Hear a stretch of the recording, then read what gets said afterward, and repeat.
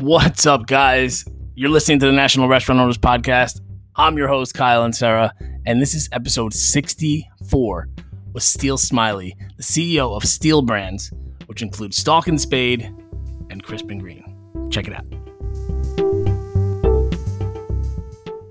But you can't ever doubt passion, and you can't, you either love it and you're in it and you're all in and you feel it and you're going to make it special, or you're not. And the reality of it is that I think at Crisp and Green, what people find very authentic about it is that we love what we do. And you guys know how important I feel vibe is to your restaurant or your bar. It's everything.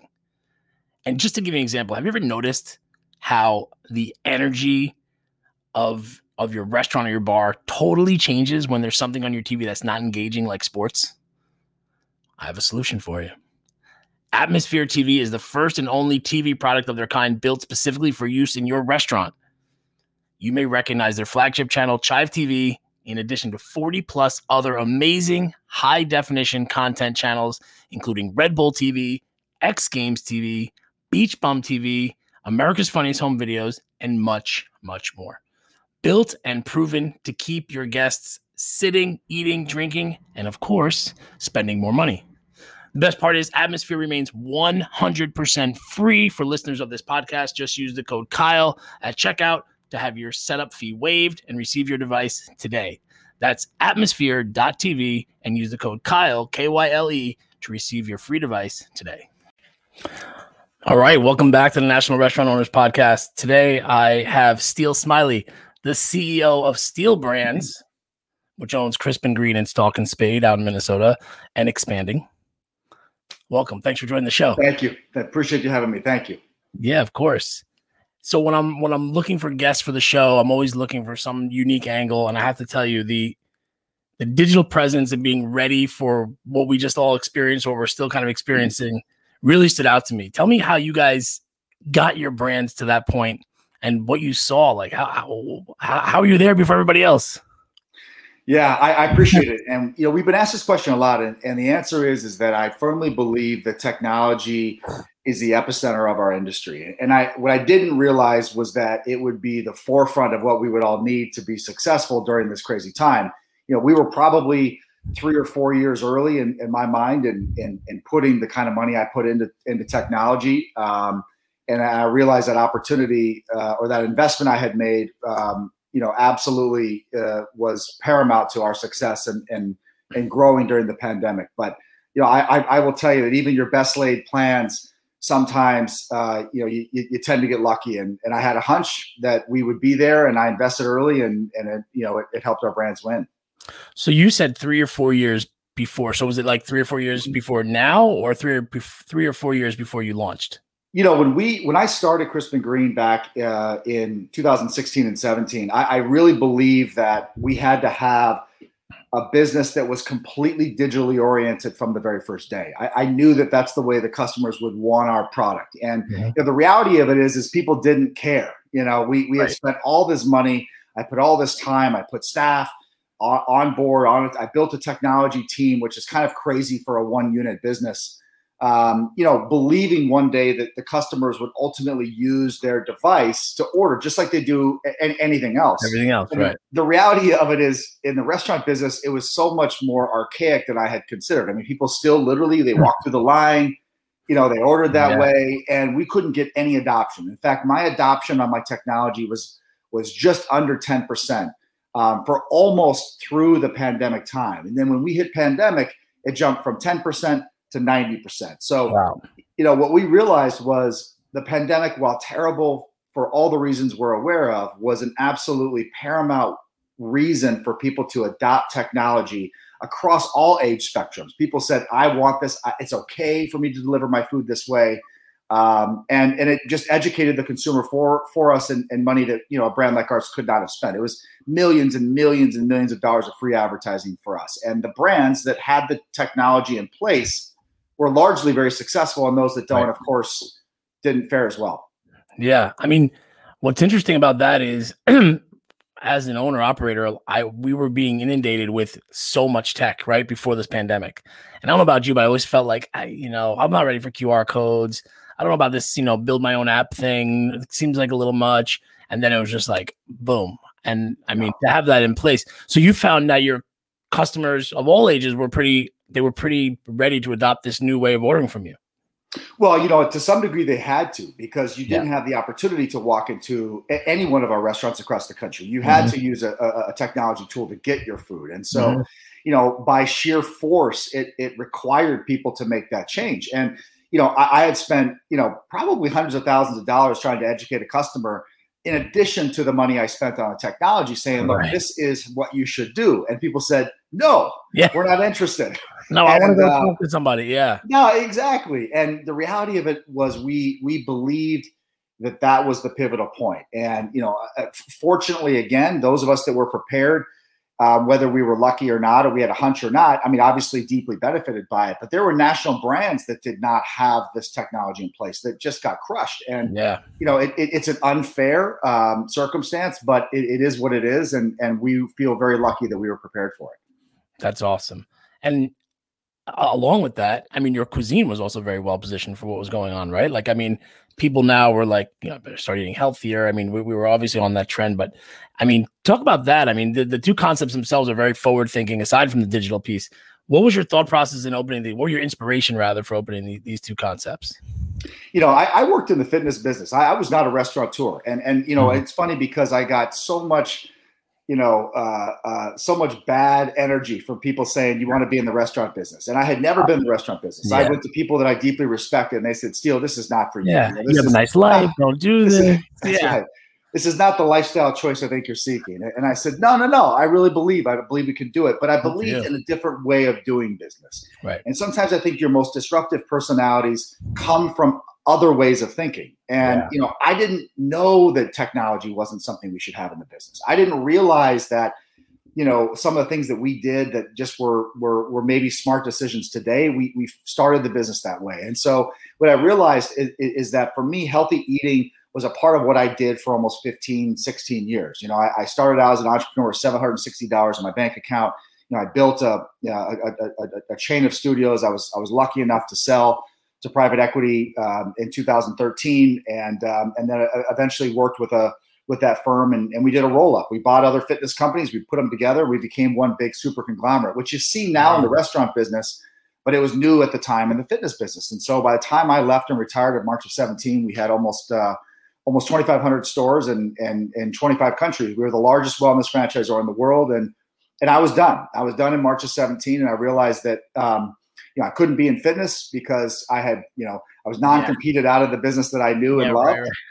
And I said, what's the closest thing to that? I figured out I want to teach people how to make good, healthy choices. And then I realized that, even a guy that spent his entire life in fitness, I had to go to the local grocery store. I had to pick out of the case something that was healthy. I had to go to, any of the fast casuals today and kind of select and screw up the order. And, and I realized that, look, this is all wrong. And at the time, there were less than 200 healthy versions of what we're doing in the United States. And I just said, this makes no sense. I tried to buy a company and looked at that opportunity, said, look, maybe I'll acquire something and, I'll grow it. And then I realized that, I'm just better off building it from scratch. And so that's what I did. And as we sit here today, we're roughly 60, 65 stores or so built or in development in 8 states.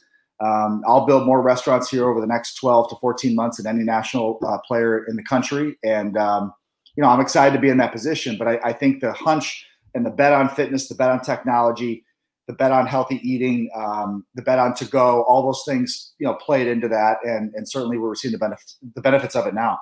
That's awesome. So as somebody who's active in the market, the national restaurant market, how are you guys, what's your experience now? I mean, are these both franchises, correct? They're both franchise systems. Right. That's what I know best. And so, I believe that it's a great way to grow, but it's not easy just to say we're going to be a franchise system. Right.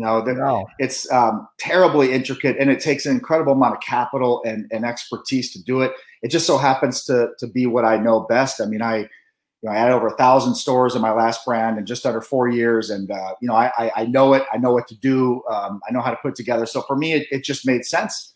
And, I built Crisp and Green as a franchise system, but we did not have the success early that we thought we'd have. You know, it really was pandemic driven, and people's desire to make healthier choices after going through such a horrific event. And, you know, for maybe the wrong reason, people decide to make healthy choices, but whatever it is, we're deeply grateful that we have the opportunity to serve that guest, you know, every single day. Now, I mean, that's, you know, the crisp and green concept. I mean, I feel like as a franchise, you know, as a fitness guy who, you know, started this, like you're saying, from one store, it's difficult to hand that off to anybody who has the money to put up the store, right? I mean, talk about that vetting out process of somebody who would be a good franchisee for you. That's a lot of work, right? I love this question. No one ever asked this question. The reality of it is it's one part hunch, right? I mean, I did this, you know, for the majority of my career. And so I have a good way of feeling out who is going to be a good partner and who is not. And some of it is just learning. I mean, you need to know kind of who you think is going to be in the trenches with you, because ultimately, you know, I have to turn over what I've created to someone else and say, hey, you know, make this work. But we've chosen to do it very different. You know, we provide much more support than anyone in our industry has ever done before. You know, we make and look this business looks and feels more like a corporate chain than it does a franchise chain. So we have, you know, really big controls over all the marketing aspects and everything that happens. But ultimately, you know, I pick partners that I want to have a phone call with.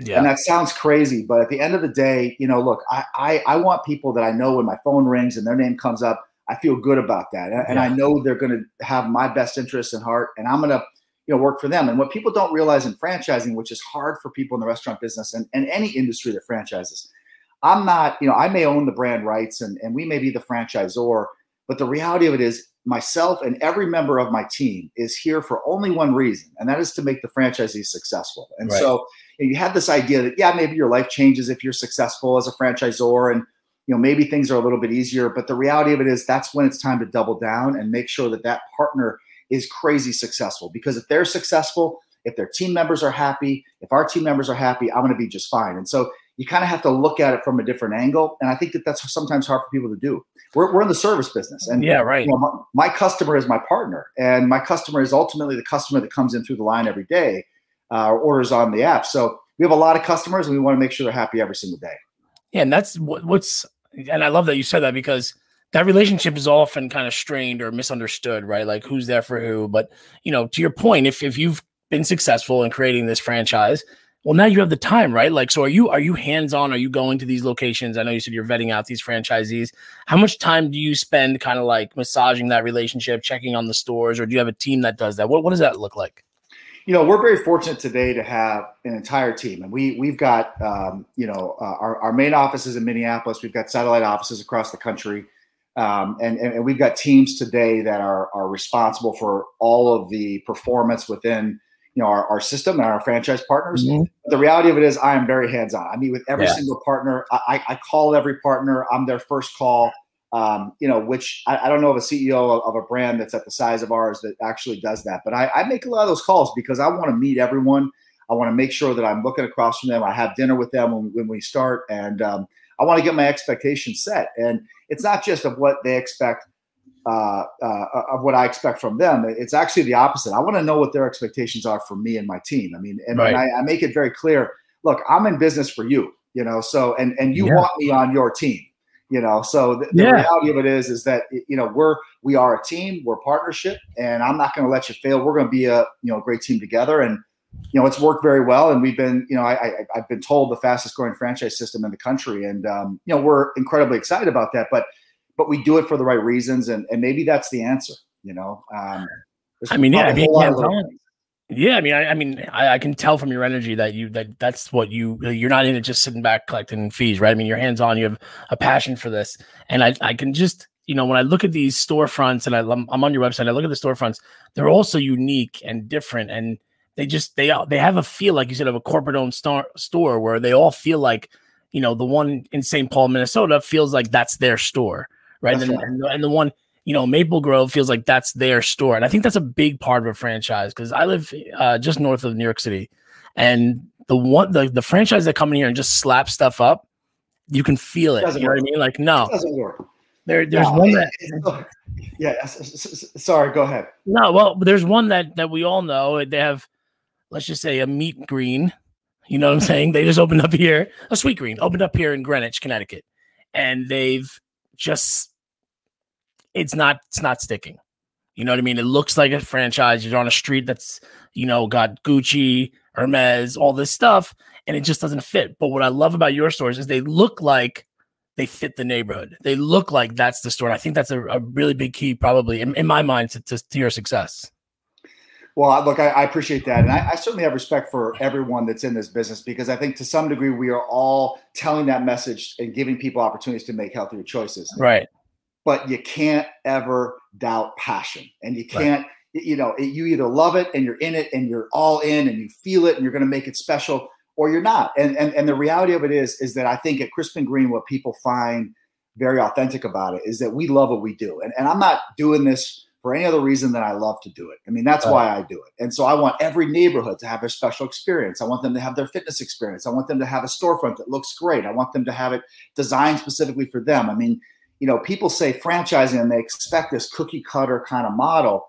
Yeah. And, it just doesn't work. And, you have to love it and you have to be in it for the right reasons. And I think it shows. I think it tells and shows with brands. And I think with Crisp and Green, everyone knows that, we're here for the long haul. And, we believe, that we're a formidable competitor and we're excited to be in the markets, but we're honored to be there too. So there's a humbleism that, if that's a word that is in play with what we are. We're just lucky to teach people how to make good choices. That's why we're here.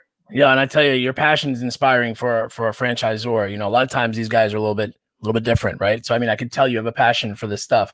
I'm curious, as we've gone through this whole pandemic and changes to the industry, we can go on for hours about that.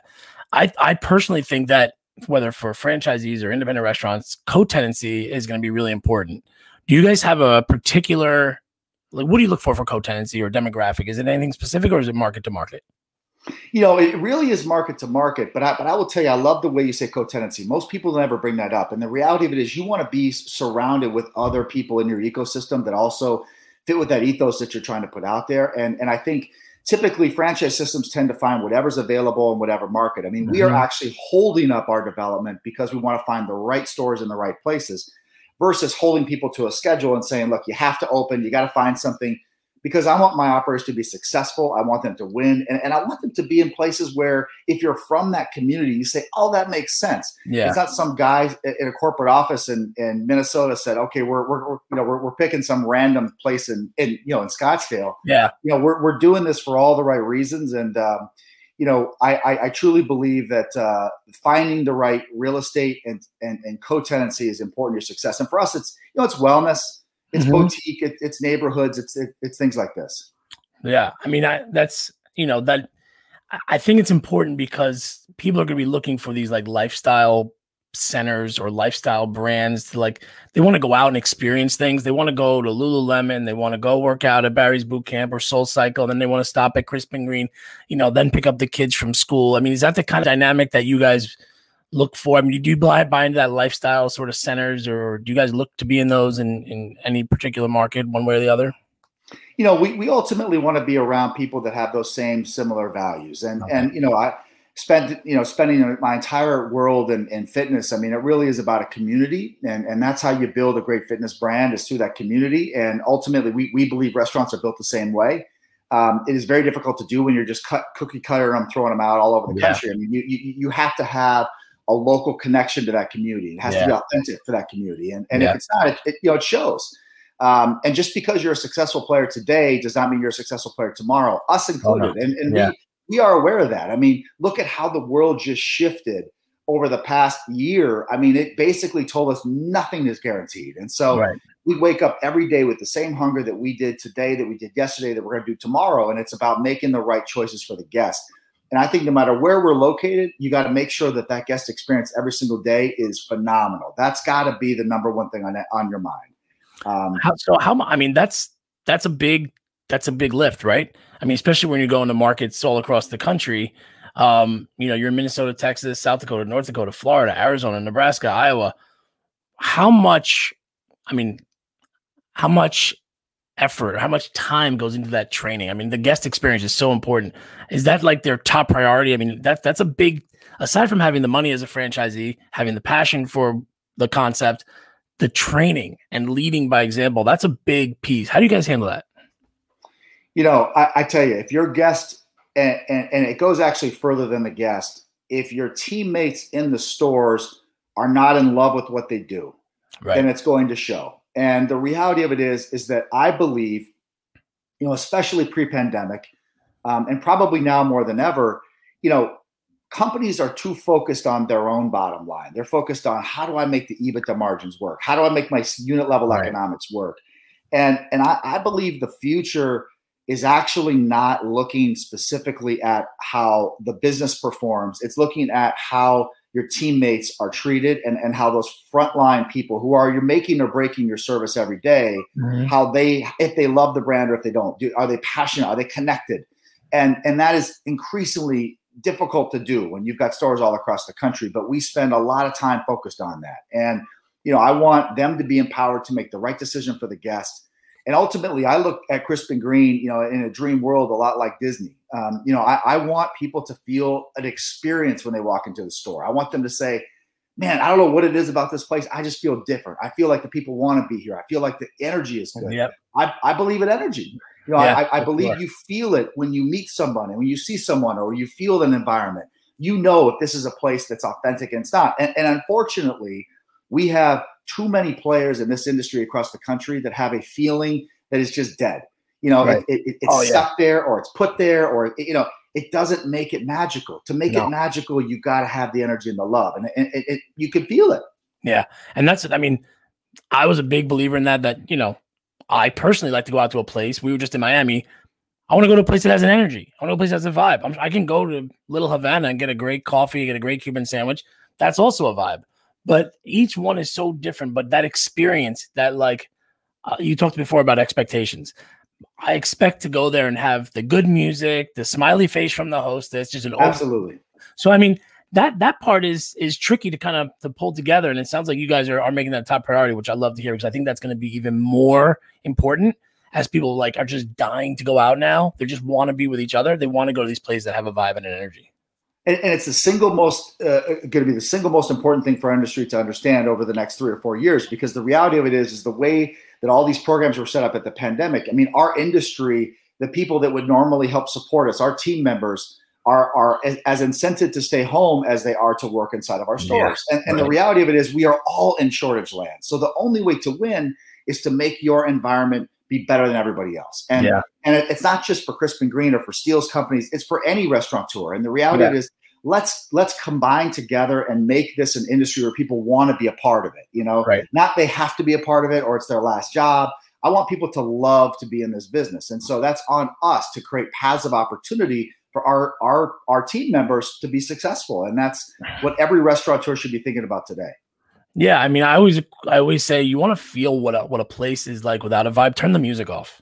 Yeah. Can you guys still provide an experience without the music? And does your hostess have a personality? Is the waiter actually, or the person on the other side of the counter, are they actually engaged in what you want? Oh, you said you didn't like spicy. You might not like that. They don't just, you know, push you through an order just to get you to pay for a check. That's such a big piece.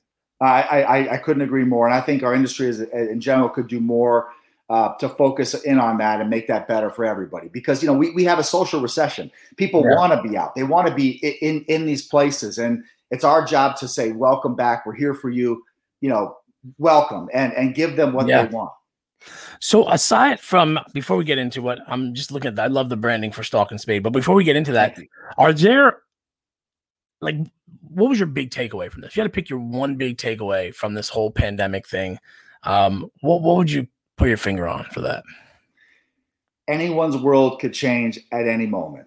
And, you know, we don't know what's coming around the bend. But what I was most concerned about going into the pandemic was the lack of a community that our restaurateurs have. I mean, I think that there is a somewhat of a competitive vibe, which we saw it in fitness too, but restaurateurs aren't exactly going to lend their hand and help their neighbor down the street. But the reality of it is as a fast casual player, we are not nearly as successful in our community without our full service players too. I mean, We want everyone to be there because, look, when you go to Miami, you want to have a nice dinner and go to places. If all the full service options are gone because fast casual is the only thing that makes it, that takes away your vibe, right? Right. And you may have that lunch option, but you still want that dinner option. And so, we as a community have to do better to help support and uplift each other. And I just don't think that that's something that we have done well as a restaurateur community, but I believe we got to do it better from here forward. And I've done a couple of these and people, they hear me and they say, look, I mean, I'm always willing to give advice and help because the reality is that's what we're here to do. And, we should not look at like there's $1 and we're all fighting for it. The reality of it is we're fighting for our industry at this point. Yeah. It's an let's all band mindset, together. Right?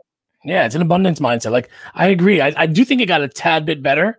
Like with this, pandemic, it got a little bit better, but it's going to be interesting to see how once everything starts to head back to normal, does everybody fall back into where they were and kind of just stay in their rut, or they still kind of have that mindset? But it'll be interesting for sure. It's a lot better with half the players. I mean, because to some degree, half our industry is now no longer here. So, maybe that was it. I mean, it took the people that are still here to say, okay, look, I'm grateful. I feel like I'm passionate. I'm here. I'm lucky. How can I help you? And I don't know.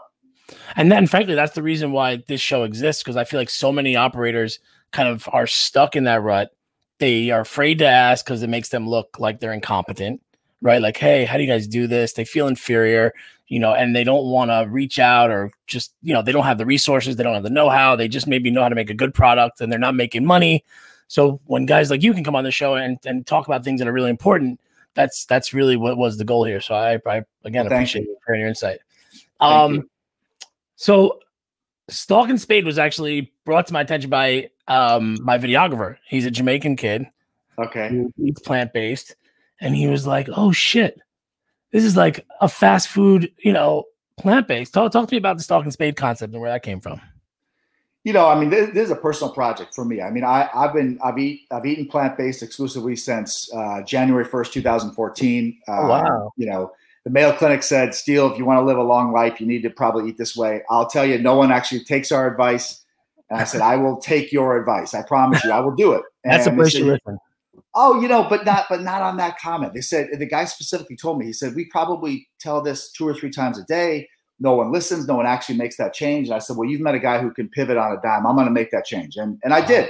From that day, I'd never had meat again. And I wanted to build an opportunity for people to have a choice, not to force them to eat plant-based, but to give them an opportunity to have a plant-based option that tasted just like the original in the neighborhood that they live in. And I figured I'd start with one, I grow from there. And the reaction has been overwhelming.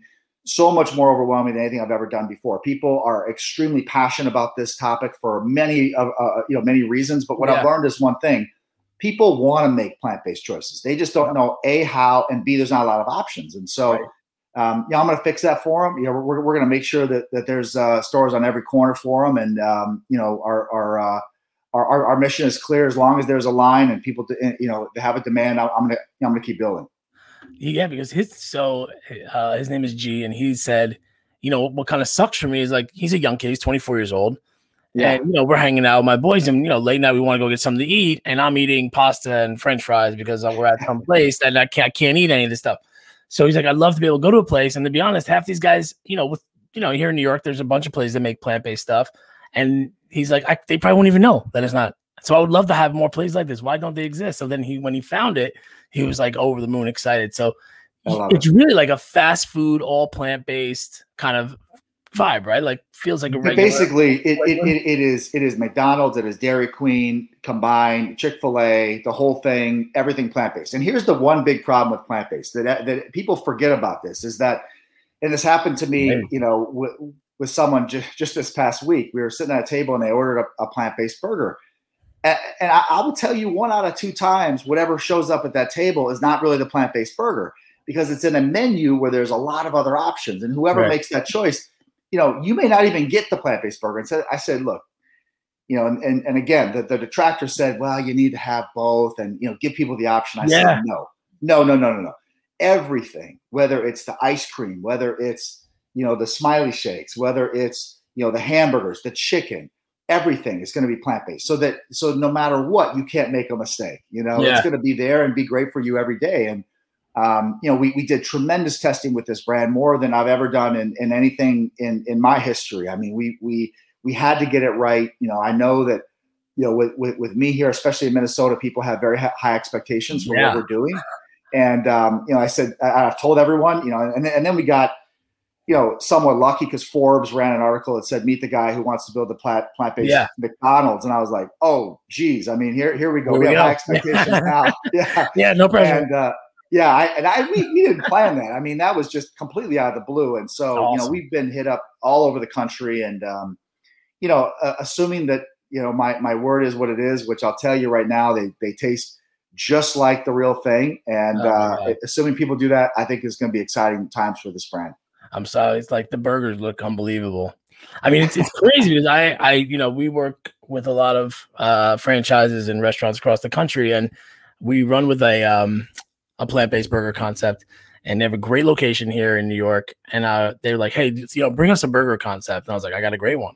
And I was like, it's plant-based. They're like, no, too narrow. I was like, buddy, man, you're not skating to where the puck's going. That you're looking the wrong way. This is where it's going. Small build out. What's the risk? You got a great center here. Throw him in.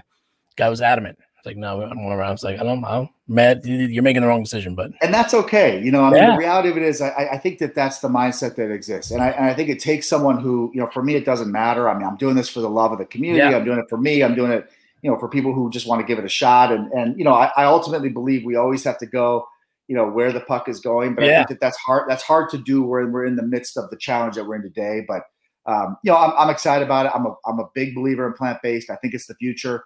I think in 10 years from today, I think over 50% of people eating anywhere are going to be making choices that are plant-based. And, it's going to replace traditional. I truly believe. So I'm excited about it. And I'm going to make that bet. I mean, they always say like the riches are in the niches, right? And I think this is one. And I don't think that I don't think it's a one-off. I don't get that feeling. And, talking, being close to people who eat this way, this is what they're feeding for. And a lot of people, like to your point, are hearing from doctors. They're becoming more educated. My wife and I, we did plant-based for like 3 months last summer. Yeah. Felt great. And we didn't have any problem eating out. Didn't have any problem doing that, but would have been great to pull up to one of these spots to get that vibe. Oh, sure. But because that's what they miss, right? Like they feel like they're missing out on this like cultural experience. Like I don't get to go to drive-thrus. I don't get to do this stuff because I got to eat plant-based. But this seems like it's going to fix that, and that's really cool. It's not only going to fix it. I think it's going to replace it. And the reality of it is that we're for sure early, and that's okay. I believe that we give people that opportunity to have that equal choice, and over time, I think they'll choose it. So we have to be there and start one by one. But we're not trying to convince people to eat exclusively this way. We're just saying make a choice. Try a couple nights a week. And if it becomes your lifestyle, hey, we feel excited about that. But we're not doing it in a forceful way. We're doing it in a gracious way. Just give us a shot. Try it a couple nights a week, and I think you're going to enjoy it. Are you guys? I mentioned drive-thrus. Is that on your target list for this concept? It's not only on the on the list for Stalk and Spade. It's already in plans for Crisp and Green. So we have our first drive-thrus opening here in a couple of weeks, and we're excited about it. But we're going to actually move one step further.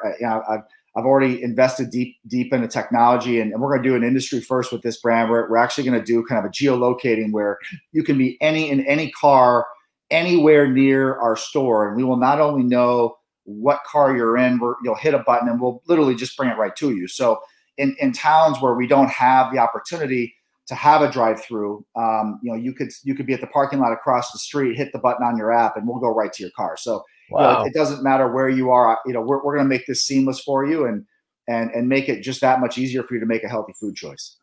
That's awesome. I was took a walk around the city, Manhattan, 2 days ago, and they were opening up the first it was Taco Bell Cantina in Times Square. Yes. And there was that whole, like, you order there, you pick up at the counter, everything, there's no interaction. It's just kind of you order here, pick it up at the counter and go. If you order online, they have the heated cabinets over here. Do you see going in that direction? I know it's kind of different with the types of offerings that you have, but do you see yourself going in that direction, sort of like less staff, more kind of like serve yourself, kind of like what my buddy called it, the urban drive-through? Yeah, I mean, look, here's the thing. I'm a tried and true community guy. I mean, fitness fitness certainly has evolved, but at the end of the day, your local gym was always built on a community. And I believe it is very easy for a brand like ours to pivot and do a model where there's ghost kitchens and we can pop open in 20 cities. I mean, we now have the technology, the people, and the resources to make that happen. But I believe in one fundamental thing. People, really can feel, just like what you said in Miami, people can feel a vibe. And it is very difficult to build a community when there's no people. I mean, how do you do that? I mean, you can spend millions of dollars to say, hey, we're cool, come check us out, and then you go pick up out of a locker. It is very difficult to see. Now, Taco Bell may be different because they've got that what people already expect out of the brand. I mean, they already know what it is. They're not looking for. They know what the vibe is there. Right. And it's late night. It's 2 a.m. I mean, they're making that choice for other reasons. That's right. So it's not going to not work, but it would be almost impossible for a brand, unless you're a YouTuber who's building one of these kind of multi-city models. It is going to be very difficult to do through the ghost kitchen. And I think that this idea of the ghost kitchens and they're going to take over the world, I think is complete nonsense. Yeah, so do I. I think it sounds good. I don't think it's as easy as people think. I think a lot of it comes down to marketing. Like I don't want the fifth pizza down on Uber Eats. If you're not, you're going to be competing with Domino's, Papa John's, and your local guys who are crushing. No one's scrolling down to 5, 6, 7, 8. What else do you guys have? You got to really be able to market the hell out of your product. Do you agree with that? Look, I mean, I think it's going to work well for some brands, I think some are going to try it and it's going to flame. I mean, I'm not a fan generally of the model, but I think it will work very well for some long established players who need a presence in a market. I think it can be successful. But people love to see other people. I mean, one of the main reasons why we're successful at Crispin Green is, yes, the food is great, but the locations are great. And they get to see other community members in there. I mean, I was just in one of my stores 20 minutes before this podcast. And, I run into neighbors and I run into people. And it's a community aspect that it's hard to get if it's all digital and if it's only a ghost, So it's I think people ultimately probably want both. And if you could do both well, I think you can win. Yeah, I think it's it's the exact opposite of what we were talking about before in terms of providing an experience, right? Like they're not looking to provide an experience. They're looking to sling food. I just imagine it's slinging food to busy families, like singles who don't cook or do whatever, and like stoners and gamers. Like that's what I think the market is for that. And it could work. You're right. To your point, it could work. It absolutely can. And again, some brands are going to really deeply benefit and some, are going to try and flame. But that's, it's the pivots that we all make every day to be successful. Yeah, for sure. So you mentioned site selection being important, the real estate being important. Being Minnesota based, you obviously understand the market, you understand what's going on. How do you go about analyzing outside your target, outside your home market? Like what kind of information do you need to really assess that? Well, we're lucky. I have the insight of having had 1,000 locations of my other brand in the United States and 47 states. So, there's not a market in this country that I haven't spent time in that I don't know. Right. But the reality of it is we continue to grow. Clearly, I can't be in every market at any time. But we actually, we continue to put boots on the street. I mean, we're there. There are certainly programs you can purchase that are astronomically expensive that model the U.S. market for you and tell you where you should go. But the reality of it is, I think, most restaurateurs that have multi-city operations will tell you that there's a feel that they get and they know where they need to be. And so, in our case, where we have a franchise partner in those locations, we certainly, continue to make sure they're in the right spots, that it doesn't just feel like a random strip mall in the middle, between a T-Mobile store and, a kind of a nail salon. It's like that would be a problem for us. And so, for us, it's an art. It's an art, and that's the best way I can explain it. How are you finding the market? I mean, how are you personally finding these markets and these conversations with landlords now? Is it, are the rents lower? Are the terms better? Well, what's been your experience? It depends upon where you're at in the United States. And here's the funny reality is that there are some of the states, and we've got, a huge amount of stores going into Florida and Texas. You've got states where we're largely open. COVID didn't exist. And so things just kept on as normal. You're going to have very tight real estate markets there. We have stores going into Tampa and Orlando where, it's one of the most challenging real estate markets in the country. And then you've got some markets like Sioux Falls, South Dakota, where, we open a store, I think, next month. And I mean, these markets are wide open for good real estate. So, they can't hold a lot of competitors because maybe the market isn't quite as big, but depending upon where you're at, it completely shifts. And so this idea that landlords are more favorable today, I mean, we are paying record rents in some of our top tier markets, and in other markets we're paying 50%. So it depends upon where you're at. Yeah, I would imagine. And in that regard, do you, like, in terms of competitors for Crispin Green, or as you look to kind of grow the Stalk and Spade concept, are you looking to go where they're not? Like in some of these other markets, like, there's enough. I know you said Florida and I go anywhere. I'm not worried where anybody sits. I mean, the reality of it is, look, we're competitors. Yeah. I'll go right at it. And the reality of it is, look, in fitness, I learned one thing. There's a gym on every corner, and I still won. Yeah. And we're gonna do the same thing with our brand Crispin Green. And Stalk and Spade is a little bit different because it's a completely different product. Yeah. And even if you're next to another burger place, I mean, people, for the pejorative nature of plant-based, potentially they may pick one versus the other. But we're not worried about where we go. Ultimately, we have local owners in that marketplace that are passionate as heck about the brand, and they're going to make that store successful. And we certainly believe very well that I'm experienced at national rollouts, and we have the team necessary to make these stores success. We're not afraid to go anywhere. That's awesome. I love that. So now I want to just pivot for a second before we wrap up here. I want to talk about fitness for a second, because that's been another industry. I mean, I've experienced it here with my wife. She's a SoulCycle instructor. They shut down. That's it. She had to, got the bike at home, the whole deal. She's doing home classes. Do you think this at-home fitness thing is going to play out, or is it going to be like people just want to get back to the gym? Like the real fitness people, they got to get back to the gym, right? Look, I mean, I've been in this industry in professional capacities for 16 years, on a personal level for probably 25 years. I mean, and I think that to some degree, the people with the resources will probably opt for less time at the gym and will build their own private gyms. Yep. And I think it's happened. I mean, look, I was I had my own studios. I ran the largest studio brand in the world. And then I built a Peloton studio. I had the bike, and the tread. And for me, that was important. It was important for me to have that ecosystem in my house where I felt like I had that. And then ultimately, I just invested in some weights, and I've got that in my house too. So, for me, it's less time, but ultimately the gym business or the health and fitness business has forever changed. I mean, we were oversubscribed. I mean, there was great brands like SoulCycle, great brands. And then you've got the number 2 brand, number 3, number 4, number 5. There didn't need to be number 4, number 5, and number 6. There could be maybe a 1, 2, maybe a 3, but there's too many. I mean, if you want to stretch, there's a concept for that. If you want to do yoga in the hot, there's for that. If you want to do yoga in the cold, there's for that. There's too many. Yeah. I mean, there's too many, and this will thin that herd, and it's going to forever change the landscape. And your big box players, some of them, the low cost membership, big box are going to do very, very well. Your low cost, small format are going to get crushed. And these footprints and these franchisees are not healthy. They're not successful. And that's a shame, because we're going to lose a lot of that, and people will start to migrate into their homes and into the few concepts that will probably be okay, but on the vast majority of it, it's not going to be good for the fitness business. Yeah, I think it's, they're the people who love to go to the gym for the community. They love to work out. They love to be there. That's their whole life. But there are a lot of people who went on off hours because they didn't like to be seen. They didn't like to do that. If they can just put some mats down in their basement, throw the mirror up on the thing, or get a Peloton or a SoulCycle bike and a rack of weights, they might just be just as happy now. And I think you're right. I think it's forever changed.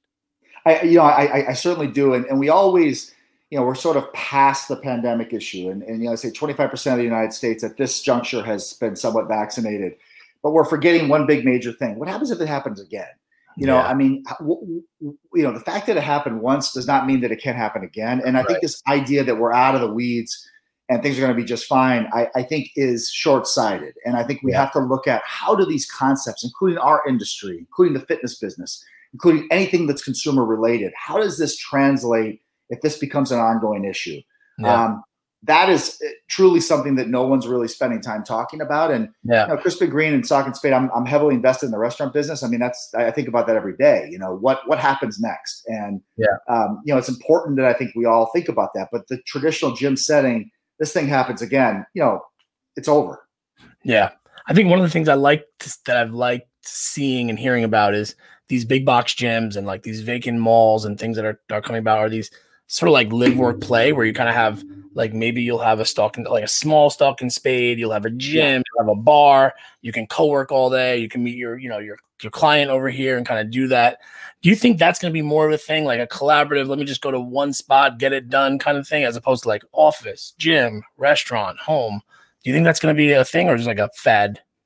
I mean, look, I think there's a lot of smart people betting a lot of money on it. But there's a lot of smart money on WeWork too. And things can change. And so, I mean, the reality of it is that, as brilliant as that idea was, the earth had different plans and things change. And so, I don't know what's to come and I don't have a crystal ball that's any better than anybody else, but I believe that anyone who's helping push the message of healthy eating, through these type of ecosystems, whether independent or together, is just a good thing. And, we as a culture need to be far more focused on our own health because, if we've learned one thing, everything can change. And so if we're healthy, we're the best versions of ourselves. And that's what we need to be, focused on.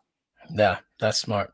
Well, look, I know you got probably a lot on your plate today. Why don't you tell everybody where they can, I assume you're still looking for franchisees, correct? Always looking for good franchisees. And, for Crisp and Green, we have a number of really amazing, great territories left. In Stock and Spade, we're far more open, but we're looking for some innovators with Stock and Spade. I mean, that's it's critical for us that we find those people that are willing to go out on the edge, that we think is the edge, which I think will be, in a year from now, look like the smartest thing people ever did. So, I'm excited about that, but they can always reach out to us at either brand, Crisp and Green or stockandspade.com, and check us out. And, we'll call you back. I mean, we're not afraid to pick up the phone and give you a call. That's awesome. So head to your website. You got information on franchise information there. They can kind of just fill it out. What else do people need to know about your concepts before we sign off here? That we're doing it for the right reasons. And, it sounds cliche, but, for me, this is my second act. I mean, I am fortunate enough to have done it all in fitness and feel very fortunate that I got to the end and feel even more fortunate that there's a whole nother beginning and I'm learning every day. And, we're here to make sure that people have a better day and they have a better day for those that want to live healthy. So come try us and check us out. Yeah, man. I mean, I know we just met, but I can just tell that your success in fitness and your success in restaurants, I think it's that same mindset. So it's really inspirational to see what you're doing. And then, I'm looking forward to see these concepts grow. Thank you, brother. I appreciate the opportunity to meet you. Absolutely. And hopefully we'll see a Stalk and Spade out here or Crisp and Green out here in New York sometime soon. You will. I can attest to that. Cheers. Thank you. I appreciate the time. Bye-bye. Bye. All right, guys, that is a wrap on episode 64. As you can tell, my man Steele is super ambitious, and I think he's on to a hot one with Stalk and Spade. They're opening up some additional locations in Minnesota this summer, and they plan to franchise nationwide by the spring of 2021. So keep an eye out for them. And of course, Crisp and Green. And if I know anything about Steele, there's going to be something else coming in the pipeline very shortly. So give them a follow on Instagram, give them a follow on LinkedIn. Make sure you're checking out the brands. And while you're on the internet surfing around, why don't you head over to where you listen to the podcast and give us a rating? Leave us a rating, leave a comment, ask a question. Love some feedback. Love to always be making the show better, getting more exciting guests, more interesting topics. It's just fun. And look, we've been through some shit this past year, and I was just reading that things did not end up as bad as we thought, which is a blessing.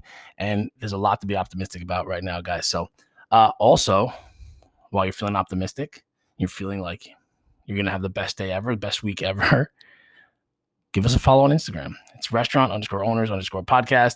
We got some content there. We're going to have some additional content coming up, including clips from the shows and a lot of other fun stuff, giveaways, prizes, all sorts of cool things coming there. So keep an eye out for that. And last but not least, YouTube. We are putting all these shows up on YouTube so you can catch Steele's appearance on the show on YouTube today. And all the other shows are also up there. So give them a peek. Feel free to leave a comment and a rating there too. Subscribe to the channel, all that fun stuff. You guys know what to do. And be safe out there, right? Be safe, be optimistic, get back to work, get going. People are excited to come back to your restaurant, and that's an awesome thing. So Thanks again for the support, guys, and I'll check you next week. Take care.